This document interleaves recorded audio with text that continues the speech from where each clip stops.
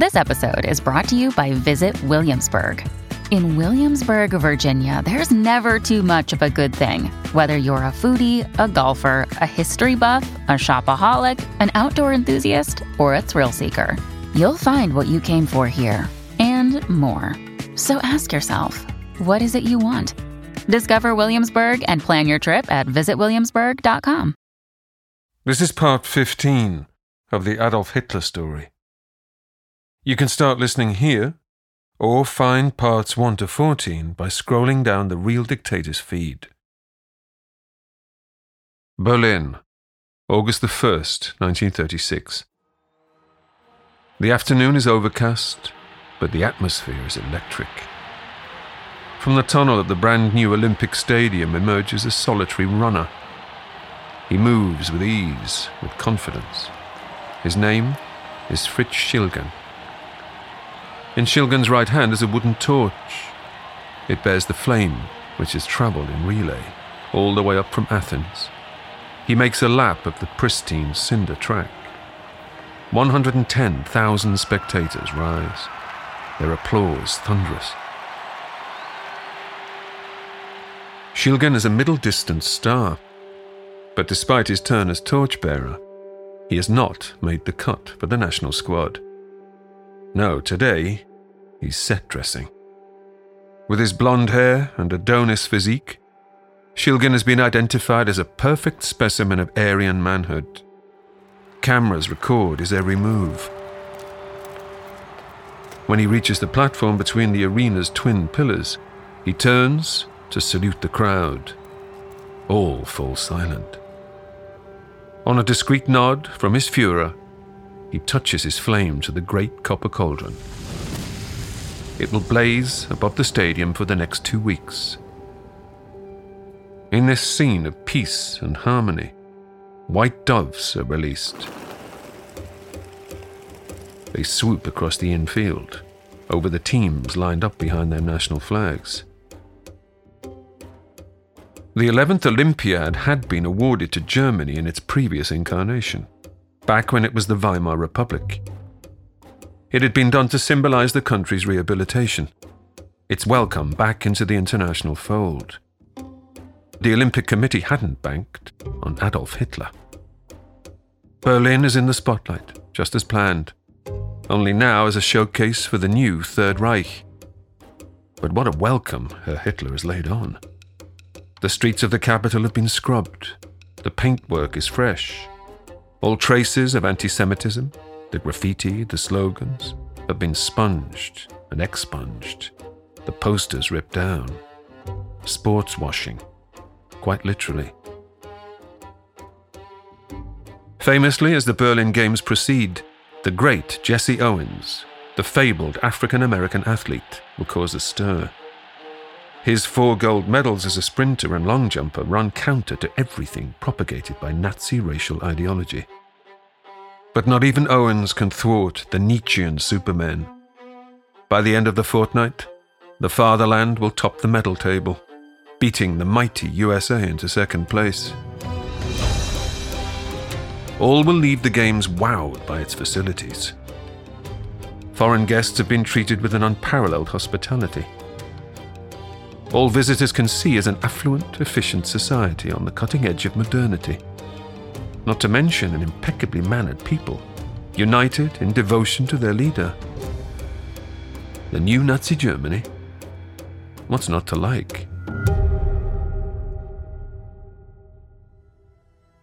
From Neuser, this is the story of Adolf Hitler and the Third Reich. And this is Real Dictators.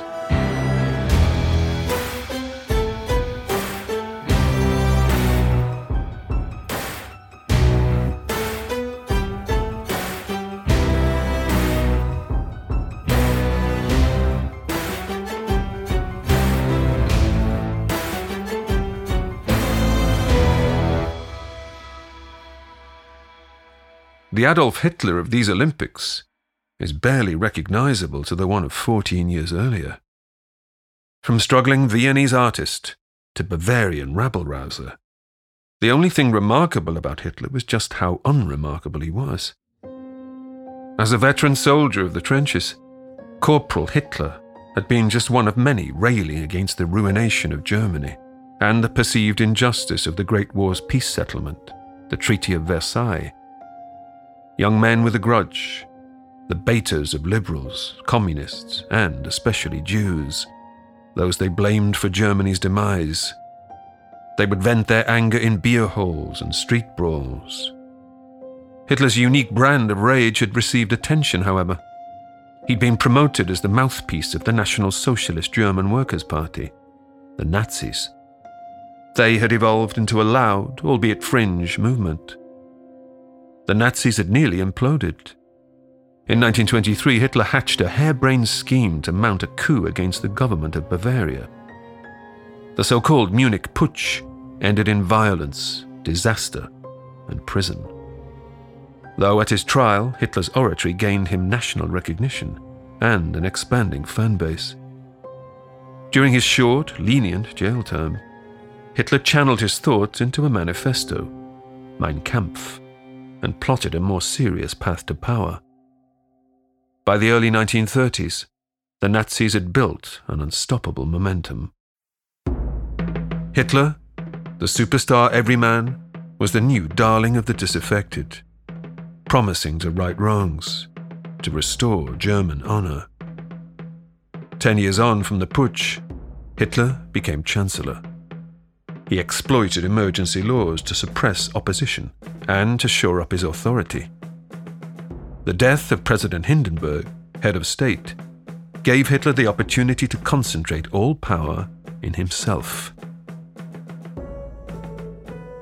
Even some close to Hitler had objected, like the leaders of his brown-shirted militia, the SA, and a handful of old nationalists.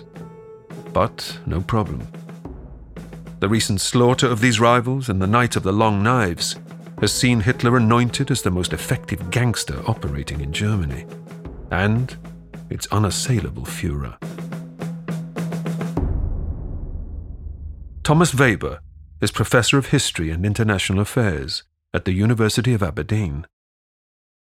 In 1934, Hitler is finally where he wanted to be. He is firmly in power. With Hindenburg dead, he has no longer to worry that he might be dismissed. That really was what the Night of Long Knives was about, pushing all the traditional conservatives, the traditional German establishment off the cliff. He had kind of fooled the traditional elites into believing that he was with them when in reality he wasn't. As ever, Hitler coats his authority with a veneer of democratic legitimacy. Opposition parties might be banned, the Reichstag Parliament a rubber stamp, but he submits his premiership to a referendum. The public are sufficiently hoodwinked and, where necessary, intimidated. On August the 19th, 1934, they affirm Hitler's supremacy with a 90% thumbs up. A triumphant Hitler retreats to the Berghof, his mountain home in the Obersalzberg, near the town of Berchtesgaden. The summer, to say the least, has been pretty intense. Here, in his grey civilian suit, Hitler relaxes with some of his gang: Josef Goebbels, Reinhard Heydrich, Sepp Dietrich, Joachim von Ribbentrop and their wives, not to mention his new pet Alsatian, Blondie. From now on, Hitler will spend most of his time at the Berghof.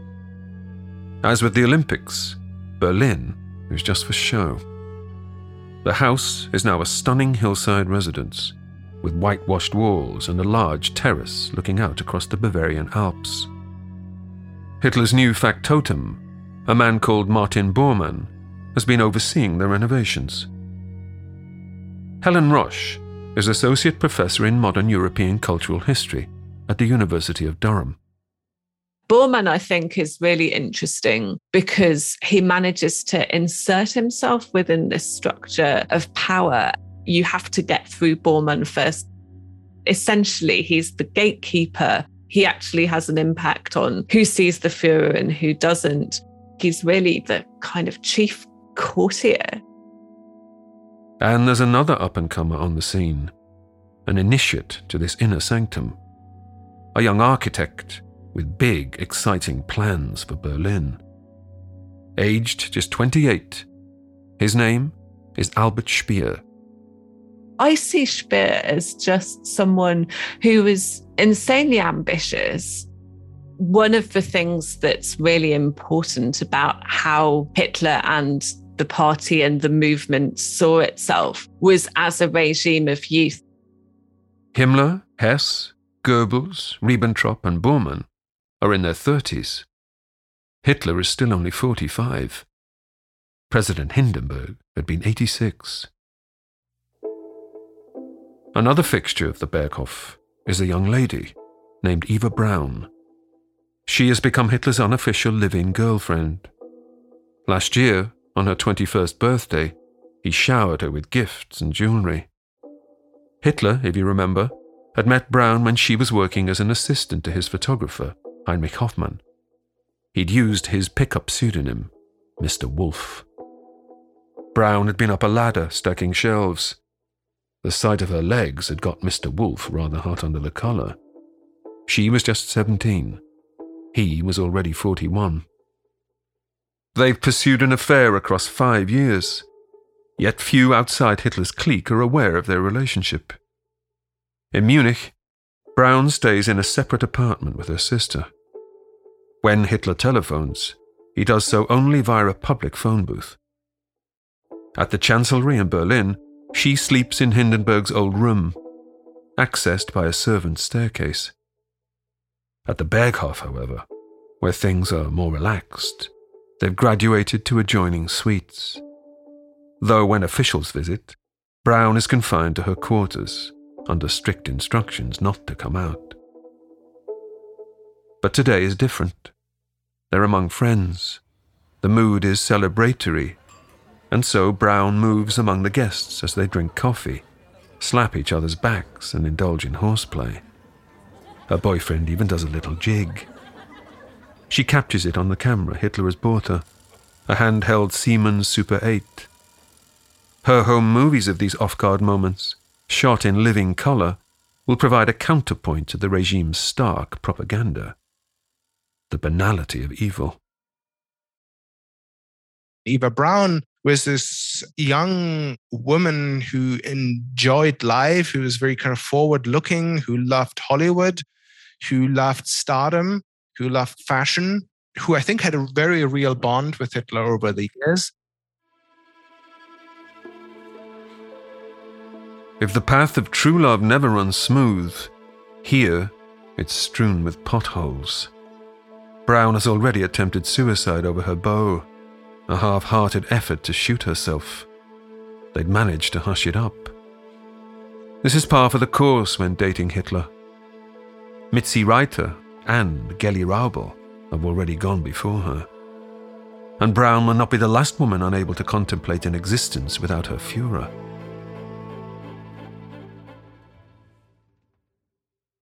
Hey, it's Ryan Reynolds, and I'm here with Keith, co-star of my upcoming film, If, only in theaters May 17th. Do you want to tell people the big news?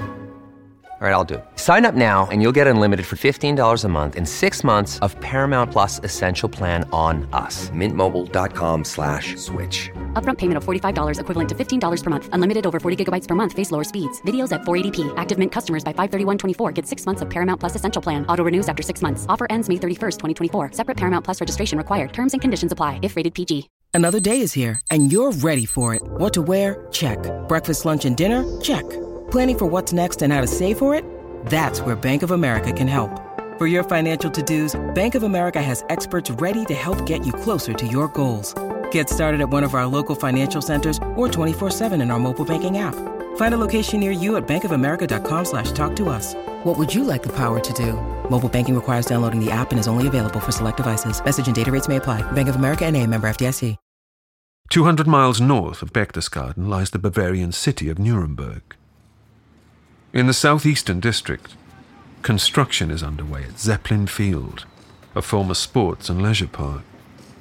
Albert Speer is here, overseeing the building of a vast Romanesque auditorium, complete with huge towers, an altar, golden eagles, blazing torches and searchlights. The Nuremberg rallies are about to escalate, from party gatherings into quasi-religious happenings. In September 1934, Adolf Hitler bestrides the podium at the climax of a 6-day extravaganza. It's attended by an astonishing 700,000 people. This Third German Reich, he announces, to gibbering hysteria, will last for 1,000 years. Hitler has long had something of a messiah complex. In some of his earliest published writings, he compared himself to Jesus. On stage, he proclaims that he is answerable only to God. Nicholas O'Shaughnessy is Emeritus Professor of Communication at Queen Mary, University of London. To understand Hitler, you must understand his belief not in God as we would understand it, but in this kind of what he called providence. It's a synonym for fate, for some kind of consciousness in the universe which affects the story of mankind. He believed in that. He believed that he was walking with destiny, not actually making decisions at all, but just being driven by this strange force of destiny, which was affirmed time and again from the multiple assassination attempts of Hitler, which failed. In total, I think there are about 25, which is far more than Queen Victoria had at 4. But there are many, many attempts, and every time he lived, these affirmed his belief in destiny, which may kill him, but he would have made Germany great, and then his life would have been vindicated. Longevity does not run in Hitler's family. He himself does not foresee a life much beyond 50. There is work to be done. The engine is about to shift up several gears. Dr. Chris Dillon is Senior Lecturer in Modern German History at King's College, London. Things changed very, very rapidly from 1933 onwards. You have the dismantling of a state which was still, for all its imperfections, governed by the rule of law up to 1933. And institutions which had stretched back quite a long way into German history, the judiciary, the army, the police, the individual German states. All of these pre-existing rival sources of authority to the Nazi regime are swept aside in 1933, 1934, and the momentum just keeps going thereafter. And one of the things that really sort of distinguishes Hitler's dictatorship from, for example, Franco's Spain is this constant motion, this constant creative destruction. Whereas other kind of regimes that come to power with authoritarian worldviews tend to run out of steam. That's very much not the case with Hitler's Germany. First things first. As Hitler puts it, before foreign enemies are conquered, the enemy within must be annihilated. As we've explored in previous episodes, Hitler's anti-Semitism is virulent and long-standing. In the September of 1935, again at Nuremberg, Hitler unveils a pair of decrees, the Reich Citizenship Law and the Law for the Protection of German Blood and Honor. Amongst other delights, marriages and sexual relations between Jews and non-Jews are now verboten. Ancestry is scrutinized. Those with a quarter Jewish blood and more are disavowed as members of the German nation. In the new Reich, where Jews have already been driven out of many professions, these Nuremberg laws render their status official. They are now non-citizens. I believe he had, from the early 1920s, already a preferred final solution that would have gone further than this. And we know this from comments Hitler made in private.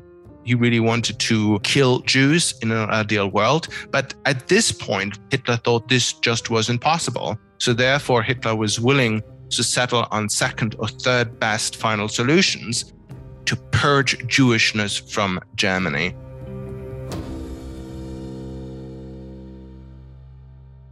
The Nuremberg laws are also a useful means of placating the SA, those troublesome brown shirts.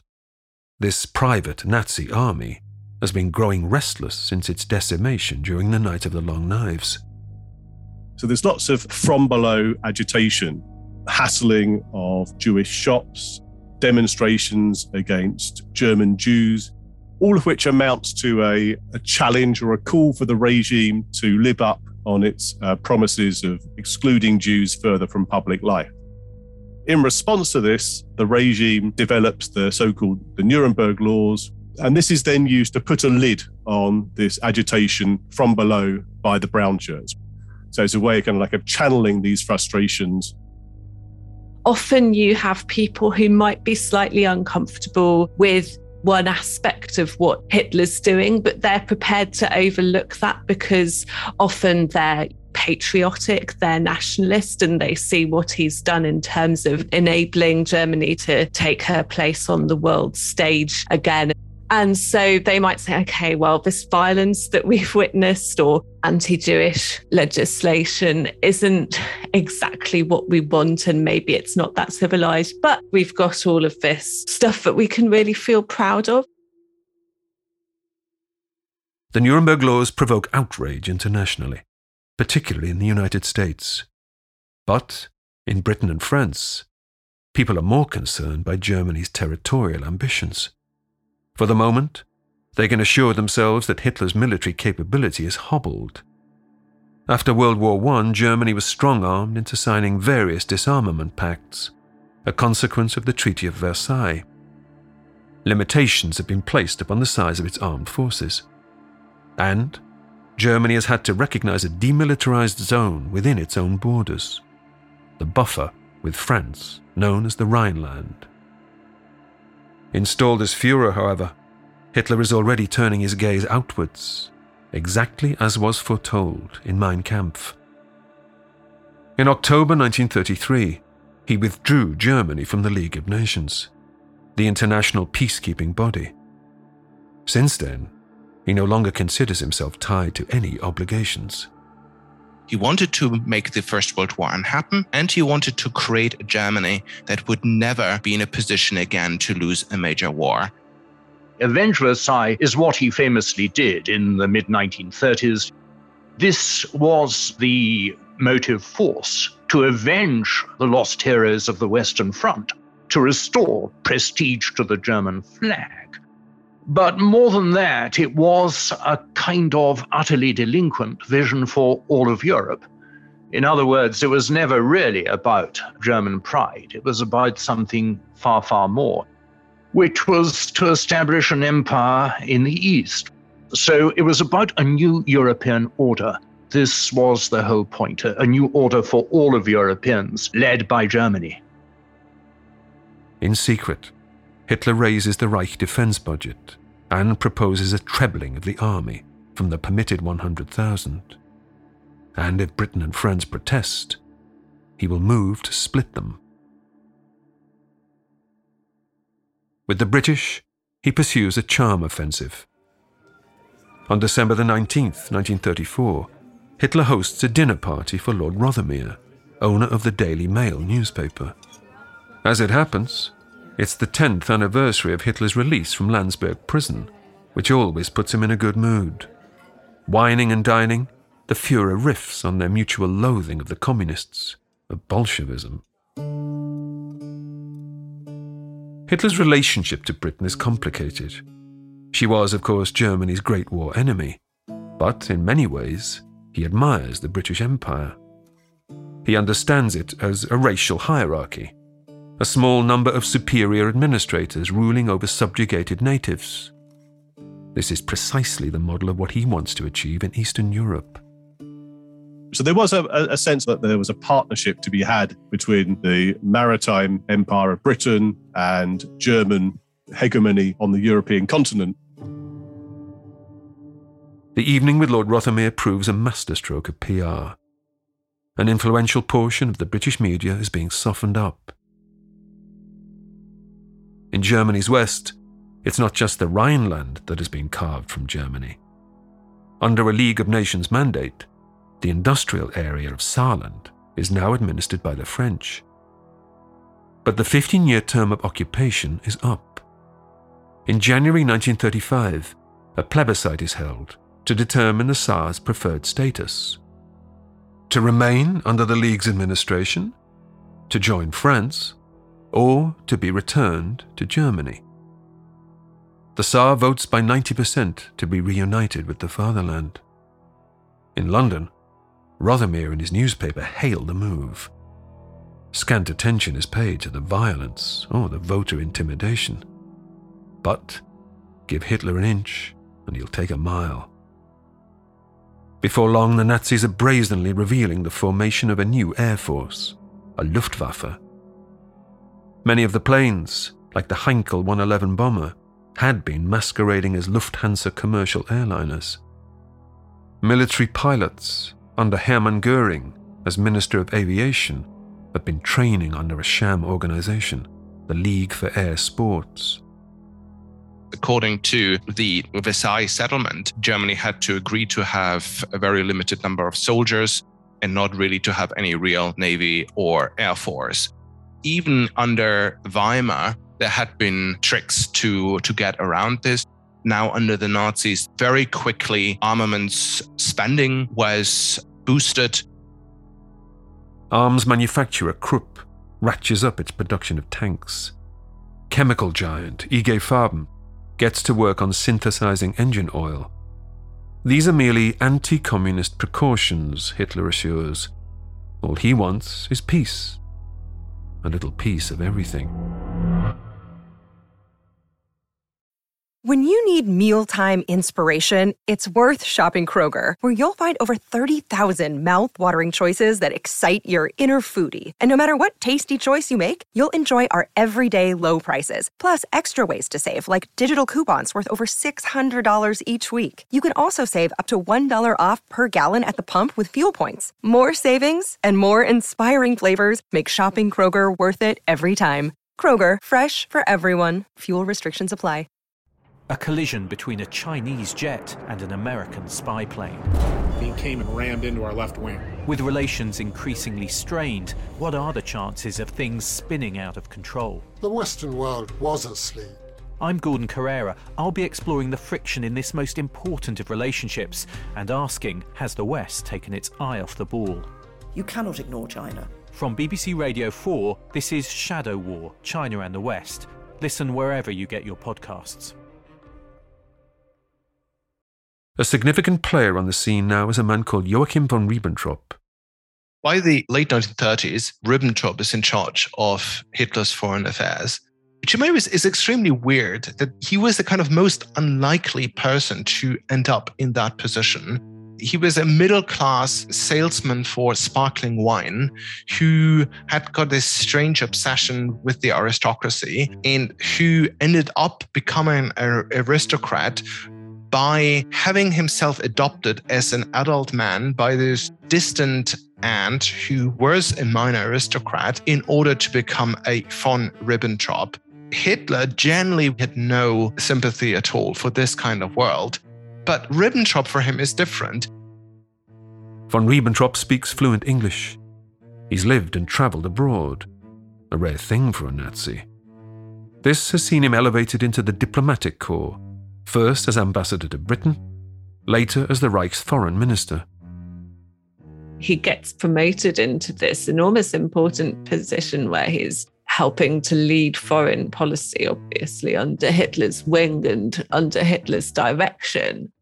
That goes to his head a bit, that he's meeting on an equal level with all of these other foreign ministers and feels himself to be dictating matters more than perhaps he is.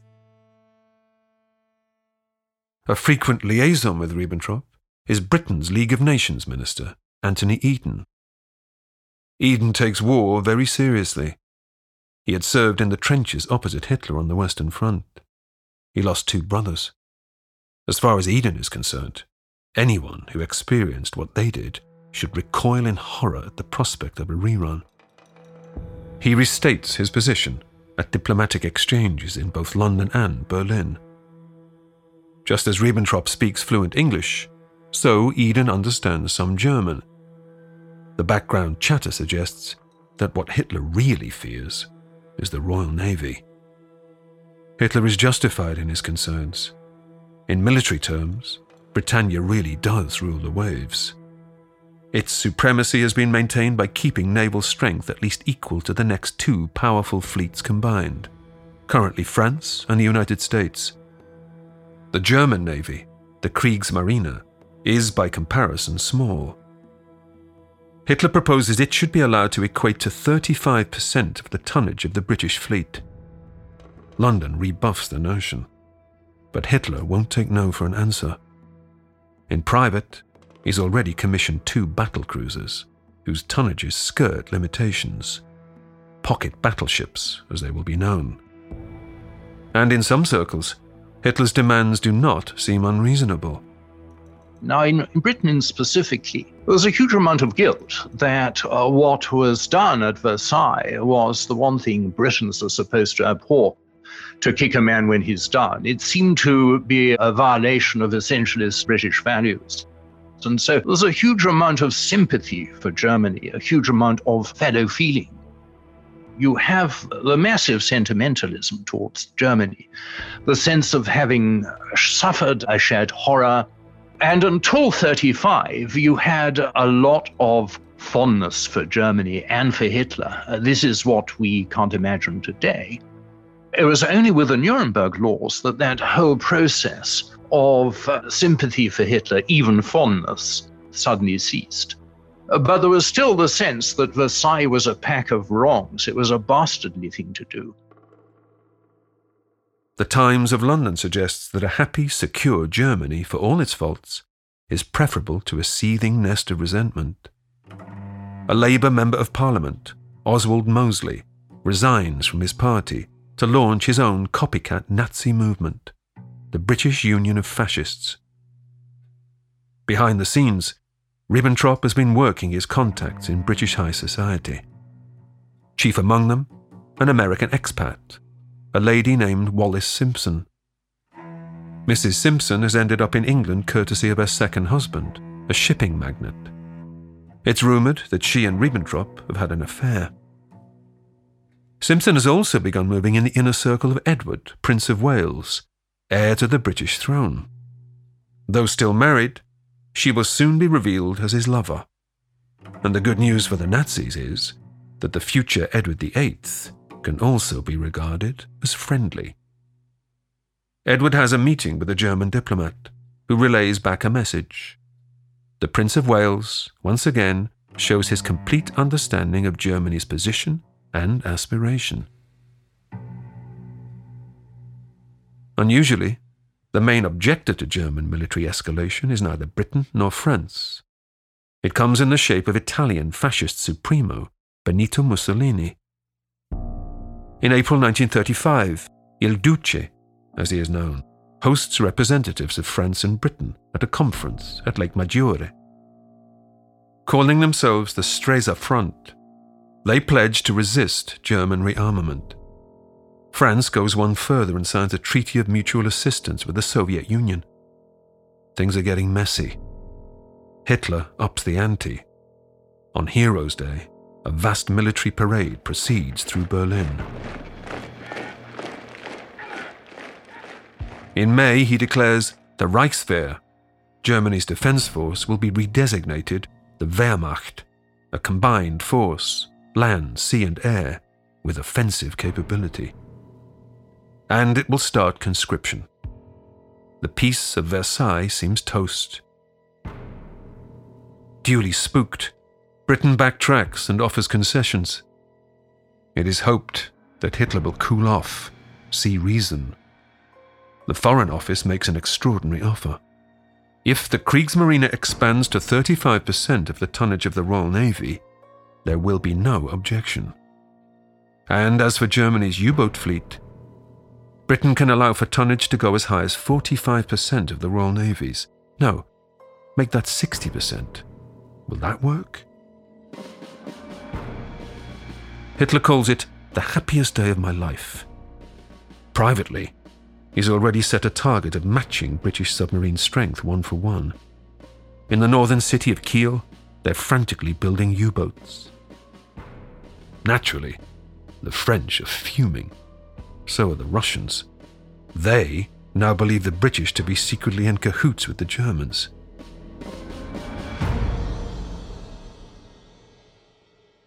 In terms of policy, everything is going to plan. But, once again, trouble is brewing in Adolf Hitler's private life. With the Führer a bachelor, publicly at least, there is a vacancy for the unofficial position of First Lady of the Third Reich. Into the breach steps Emmy Sonnemann, an actress. She recently became the second wife of Luftwaffe head honcho Hermann Göring. Unsurprisingly, Hitler's cloistered lover, Eva Braun, is green with envy. And so the usual pattern of events unfolds. Braun swallows 20 sleeping pills, resulting in a ritual pumping of the stomach, recovery, and the destruction of all medical notes pertaining to the incident. At the same time, Hitler has health issues of his own. Aside from his chronic hypochondria, his rigorous speaking schedule has wrecked his vocal cords. Under the pseudonym Adolf Müller, he receives treatment in Munich and has a polyp removed from his larynx. It's around this time that Hitler is introduced to a doctor named Theo Morell, a man who's earned his reputation as a discreet curer of syphilis. Dr. Morell is a grubby, unhygienic character, but he's hailed as a miracle worker. The Führer, it's alleged, has an issue with flatulence, a consequence of his vegetarian diet. No problem for Morell, who dispenses the necessary pills. When an exhausted Hitler suffers from a skin condition, Morell cures him instantly. Hitler is hooked. Soon Morell is enlisted as his personal physician, accompanying him everywhere. His own Dr. Feelgood, always on hand with a little pick-me-up, a pill here, an injection there, to keep the Führer going. Hitler was, in many ways, the first rock star. Morell was his quack, but Morell launched a pharmaceutical empire on the back of this relationship with Hitler. He was peddling Morell's pills or whatever all over Germany in massive amount of advertising and so forth. In other words, we have a court system. We have courtiers, and if you're in there, you're in there. And it makes you a big man in Germany. Morell was actually pretty much poisoning him. He was filling him with stuff. And when you look at those later films of him in the war, he seems to have what looks like Parkinson. He has a kind of trembling arm and so forth. I mean, in other words, he probably wasn't long for this world. He'd been ingesting these cocktails of medicine under Morell's Death Star supervision for years. These little boosters that Hitler becomes reliant upon are amphetamines. Sometimes he's prescribed the pharmaceutical equivalent of cocaine. The downers he takes are opioids, akin to heroin. Even Hitler's bowel medication, it turns out, contains strychnine, fatal in larger doses, but in small measures known to produce states of extreme agitation. There's been much written about Hitler's drug use, some of it highly contentious, but there can be no debate that he will be a man prone to increasingly violent mood swings and psychotic behavior.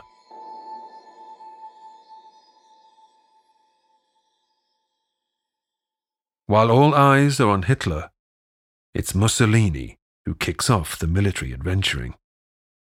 The Stresa Conference was just a smokescreen. On October the 3rd, 1935, Italy invades Abyssinia, present-day Ethiopia. For Hitler, this war is a litmus test. What will the Western powers, what will the League of Nations do in response? The answer? Nothing. The League imposes half-hearted sanctions. France, it turns out, had given the Italian expedition its blessing. There is further reason for Hitler to be emboldened. On January the 20th, King George V of the United Kingdom dies. The Prince of Wales is now King Edward VIII. Wallace Simpson is openly escorting him in public. As cables from the US Embassy reveal, Edward objects to Britain being pushed away from Germany and closer to France. He has reportedly dressed down his Prime Minister, Stanley Baldwin. Hitler has got his green light. The demilitarized Rhineland zone amounts to all German territory west of the Rhine River, plus a 30-mile wide strip along its eastern bank. It includes the cities of Cologne, Dusseldorf, and Bonn. On February the 12th, 1936, Hitler summons the French chargé d'affaires and asks him, just hypothetically, what would happen if Germany marched its troops in. With the British pursuing their own agenda and the Italians gone rogue, the ambassador shuffles evasively. It's all the answer Hitler needs. He duly sets Z-Day, code for the reoccupation, for Saturday, March the 7th. Hitler, by the way, will always conduct shock moves on Saturdays, well aware that foreign offices will be closed over the weekend. And so German soldiers stomp into the Rhineland, recrossing the bridges they'd retreated over in 1918. The moment is captured by foreign press photographers who've been airlifted in by Berlin's Ministry of Propaganda. The bells of Cologne Cathedral peal in celebration. The 35,000 German troops are welcomed as heroes. It's something that people also saw as very impressive as proving the dynamism of the regime, both people within Germany and people looking in from the outside as well. And I think for those people, even who weren't particularly impressed by it, they still thought, well, we kind of have to go along with this. Like, the power is too great. Hitler was just overnight eliminating that buffer zone. He just marched in, and the response to the world was basically just to say, well, good for them, good for the Germans, because ultimately, why should they not have control over their own territory?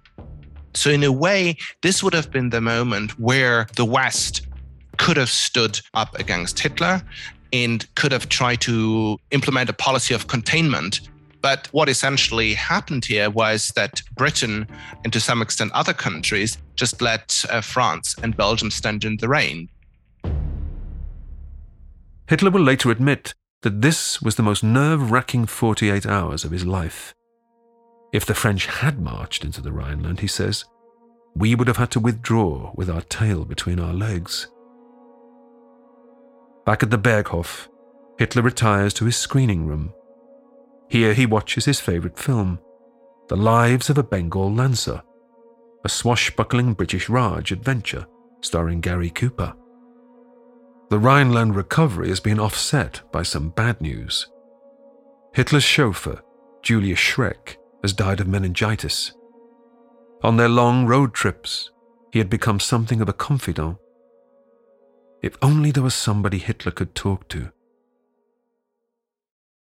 You may have noticed in this episode the absence of a character who had featured heavily through Hitler's rise, a man named Ernst, or Putzi, Hanfstaengl. A wealthy, influential businessman and a graduate of Harvard, Hanfstaengl and his wife Helena had always been there for Hitler. They had taken him into their Munich home when he was down on his luck. He is godfather to their son, Egon, now 15. Hitler had made Hanfstaengl his unofficial spokesperson. But Hitler has heard things of late. It seems Putzi is having grave misgivings about the Nazi direction of travel. He's seriously concerned for his Führer's mental health. These whispered warnings have reached Hitler's ear via a young British woman, a socialite, 21-year-old Unity Mitford. Unity is one of the famous Mitford sisters. She is of aristocratic stock, and her sister just happens to be married to English fascist leader Oswald Mosley. Unity Mitford had gone to Germany and simply decided to become a friend of Hitler. Now, how would you do that? It ain't easy, but she'd noticed he went regularly with his goon squad to a particular tavern, and they'd sit outside. And so she started going there and sitting within earshot and kind of making seductive glances. And eventually they did end up talking, and eventually they did become friends. He just enjoyed that kind of admiration, and it was something different from the quality of the applause he was getting in Germany. It struck a different note, a different register, and it charmed him. Ultimately, she will be another to add her name to the list of maidens willing to end their lives for the Führer. That summer, Hitler extends an invitation to Unity to attend the annual Wagner Festival at Bayreuth. As ever, this is of immense frustration to Eva Braun. It is here, just a week before the Berlin Olympics, that news comes to Hitler via German officials in Morocco. There is an intrigue developing in Spain. A nationalist army officer named Francisco Franco is about to lead a revolt against the Republican government. The new French administration under socialist leadership has pledged support for the Republicans. Italy is set to back Franco. Franco has requested German military assistance. For Hitler, socking it to the Reds, not to mention tying up Mussolini, is an opportunity not to be passed up. It's also a chance to test his newest military toys, but he won't rush a decision. First, he must take soundings, dispatch an emissary to Franco's camp, and he has just the man for the job. On the runway of Leipzig-Altenburg Airport, dusk descending, a Junkers transport plane taxis for takeoff. On board, among the 17 cabin seats, is a solitary passenger, Putzi Hanfstaengl. He looks pale, he sweats, his suit is crumpled. Since he's been on the outs with Hitler, Putzi has been looking over his shoulder. Now he's being sent to rendezvous with Franco's compadres. And there's a twist. Over hostile territory, in the middle of a war zone, he must bail out and land by parachute. Hanfstaengl is not especially fit. He's never been a military man, and he's not exactly dressed for the part. Not to mention, he's never made a parachute jump in his life. The plane rattles and bumps down the runway. Soon it's banking upwards into the clouds. After an hour or so, the pilot starts descending. They can't be anywhere near Spain yet, Putzi calculates. They seem to be making a long, slow turn back towards home. Indeed, the pilot has radioed the tower. There's a problem with the starboard engine. They must head back to the airport and get it checked out. Off mic, the pilot pokes his head out of the cabin for a private word with his passenger. There is no mechanical failure. He has just learned that Hanfstaengl's parachute strings have been cut. Hitler has dispatched him on a deliberate suicide mission. Wanting no part in this assassination, the pilot has faked a technical fault. Back on the ground, while the ground crew tinker, he ushers Hanfstaengl to a phone booth and tells him to make arrangements to get the hell out of Germany. Putzi Hanfstaengl had been one of Hitler's closest associates ever since the early 1920s. But ultimately, his star starts to sink. And in part what's happening here is that I think some people just ultimately realize that Putzi Hanfstaengl is a bit of a fool. And so everyone starts to get kind of irritated with Putzi Hanfstaengl, including Hitler. His other rivals, particularly Ribbentrop, they really want to push him to the sideline. And this is kind of the end of Putzi Hanfstaengl, the Third Reich. Within a few hours, Putzi has grabbed his son and boarded a train to Switzerland. Egon is told to hide in the lavatory till they're safely across the border. After all that, the Spanish flight will turn out to have been the mother of all practical jokes. One giant wind-up. The pilot was in on the ruse, cooked up by the Führer to scare the bejesus out of Putzi. And it was all filmed for his amusement. Even Hitler's sense of humor is cruel. But it will be Hanfstaengl who has the last laugh.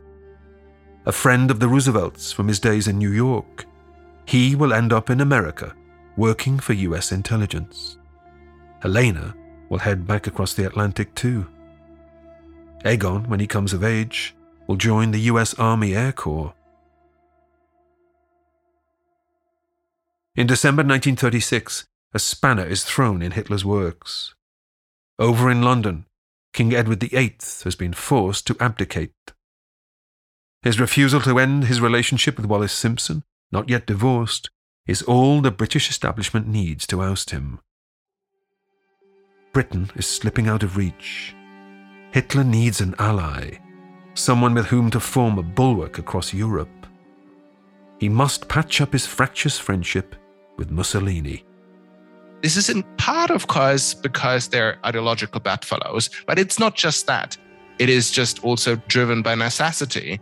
As far as Hitler is concerned, he certainly would have preferred an alliance with Britain because Britain is so much more powerful than Italy. But short of that happening, obviously it's much better to have an alliance with Italy rather than to have no alliance at all. And Hitler is really willing to pay a very high price for that. In October 1936, they proposed not just a new bloc, but an unwavering alignment of their strategic interests, backing each other on all international matters. Then in November, Hitler signs an anti-communist pact with Japan, extra insurance against Russia. Germany must be ready for war with the West within 4 years, the Führer briefs his generals. The Spanish Civil War has been a useful testing ground. German flyers have been working on a terror tactic, the aerial bombing of cities. In April 1937, they level the town of Guernica.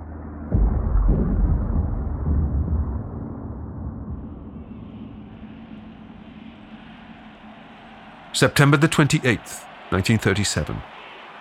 The Olympic Stadium in Berlin. Just 13 months after the Games. After dark, Hitler and Mussolini take to the podium.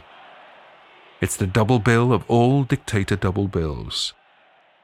Gone are the international flags. There are absolutely no doves.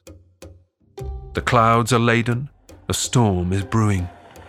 Wir haben diese Gefahr in ihrer ganzen Unmittelbarkeit zu spüren bekommen, als 52 in Genf versammelte. To the packed stadium and the million more gathered on the adjacent fields, Hitler proclaims Mussolini a visionary.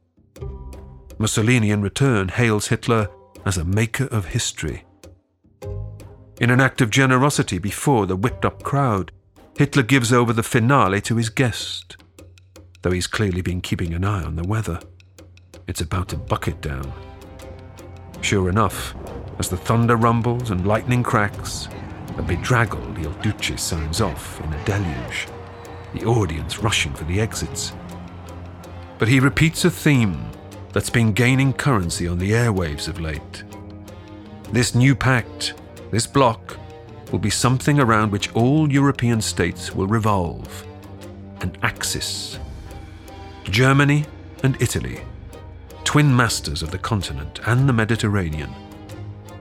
The democracies of the West are yesterday's news, old, decaying, weak. They are the strong men, the men of destiny.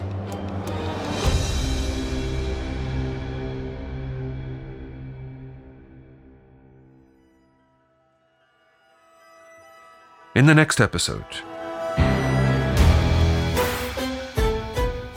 Hitler expands the Third Reich, swiftly annexing Austria and the Sudetenland. Britain and France seek a diplomatic settlement. They will sit down with the Führer at Munich. Meanwhile, in Germany, the Nazis will stir up an orgy of anti-Jewish violence. Kristallnacht. That's next time